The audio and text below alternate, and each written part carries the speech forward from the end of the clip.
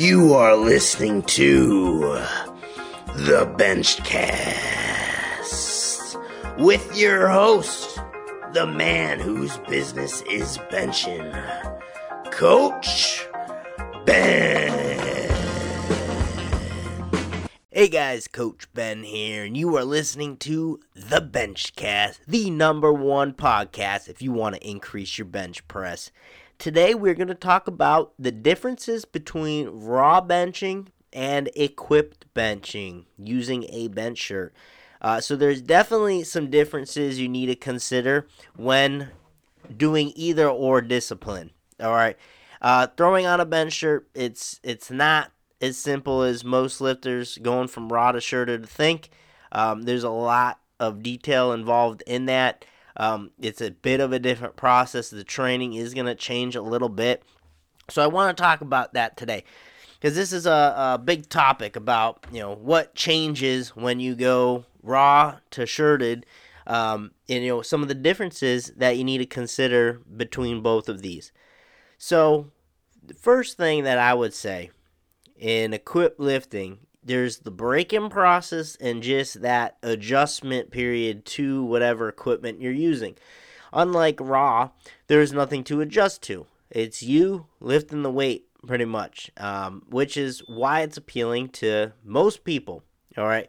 Another reason why it's not particularly appealing to me, I like to have more variability. I like to have more things to think about than just, what I'm doing to lift that weight.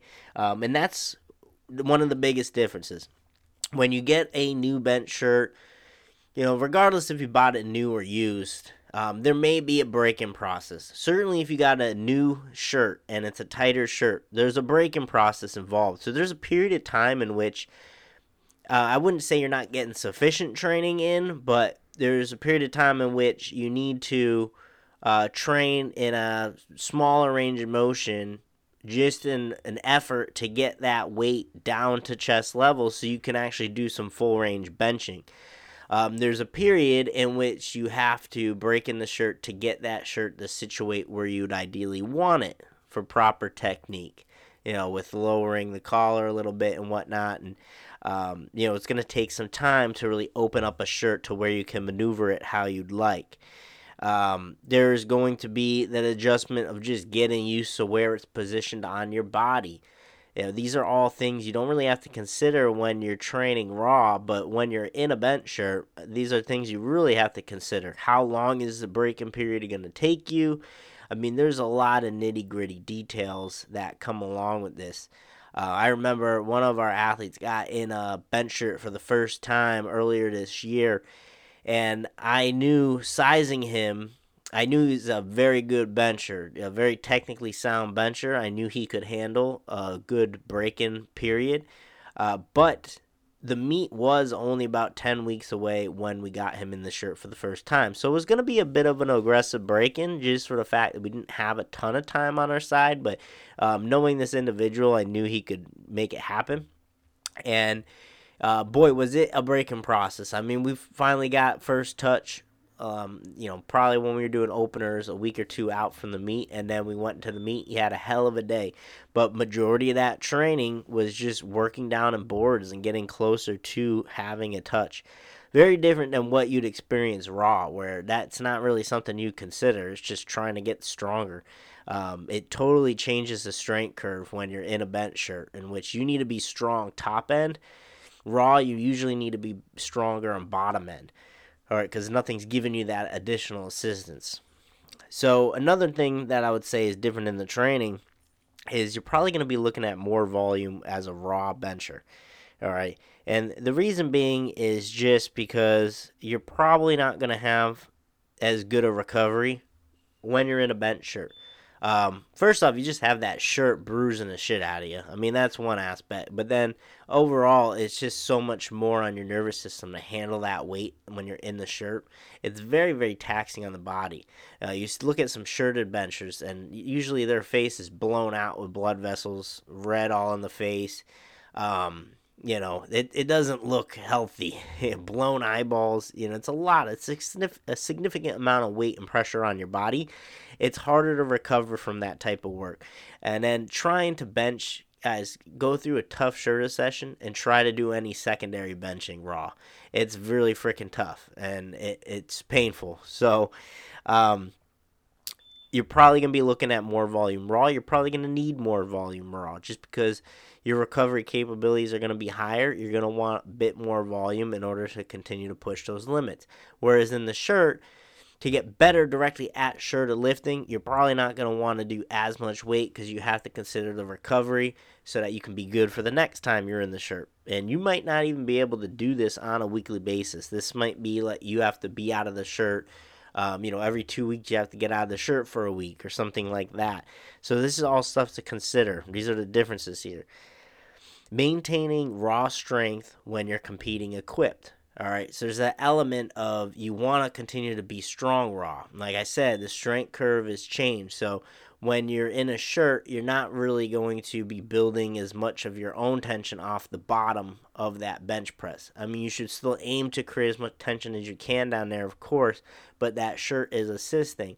So it is taking away from the training effect you might get at the bottom of the bench. And especially if your training is filled with mostly board work, top end work, you have to consider you still want to be strong raw, because if you're raw, there's a couple ways in which you can increase your equipped numbers. Increase your raw strength or increase how much you're getting out of a shirt technique-wise. All right, I look at it very simply, two different things. So obviously you could continue to push the envelope in terms of what you're getting out of the shirt technique-wise and get stronger top end, but you still want that element. You want to see raw progression, because if you have a stronger raw base, I mean, take what you get out of the shirt and you're adding to a stronger raw base. So that's something that you want to consider when you're training equipped is, are you going to take a period to come out of the shirt to build up your raw? Are you going to try to train raw while you're in the shirt? How are you going to mix match that training? That's stuff you have to consider when you're competing equipped, whereas raw, that is your discipline. So you're just trying to continue to build that. And you're usually going to have more bottom end work. I would say less shoulder emphasis with equipped benching. So your training is going to have less of a shoulder stability emphasis. I always tell the story how my shoulder a couple years back was pretty messed up to the point where it hurt to hold an empty bar and go through a bench motion, and I really couldn't add much weight to it. Hurt to do a push up. For whatever reason, I'm not sure what was wrong. It took a long time to heal up, about 8-10 months. But that was my scenario, and it wasn't that I cut benching out completely, because in a bench shirt I didn't have that shoulder pain because of the tension of the shirt was really creating a lot of that tightness for me. So do your shoulders, they're not going to play as big a role in your equipped lifting. And I go back to that point in time to show people, my shoulder was bum then. I could not do any raw benching. And then I throw on a shirt, I'm doing near 800, I think 900 pounds off of one board during that period of time. It's night and day difference in how much shoulder stability you really need. So definitely for that point, I will definitely focus more shoulder stability work with our raw athletes than I will with our equipped athletes. Not that it's not important, and there is some aspects in which we're training at, but it's not going to hold as much ground. We should probably place a higher emphasis somewhere else when we're training equipped. I'd say there is going to be obviously a lot more end range tricep focus when training equipped. It's like I said, probably more shoulder focus raw, probably a lot more shoulder focus, tricep focus when you're in a shirt, because again, the strength curve is different. So instead of really usually having to key in on the strength off of your chest, you need to key in on strength at the mid-range to lockout, because that's where that shirt gives you that spring. And then, especially if you're out of position a little bit, now it's all on you to lock out that weight. All right, so, you just have to be strong top end, and that requires tricep strength. So majority of your training, unlike raw, and this isn't to say that raw athletes won't benefit from this training, but Majority of it's going to be like floor pressing, board pressing, pin pressing, variations of all of those. Whereas raw benching, probably do more dead press work, long pause work. You'll probably do different variations in which you're just spending more time down at the chest level.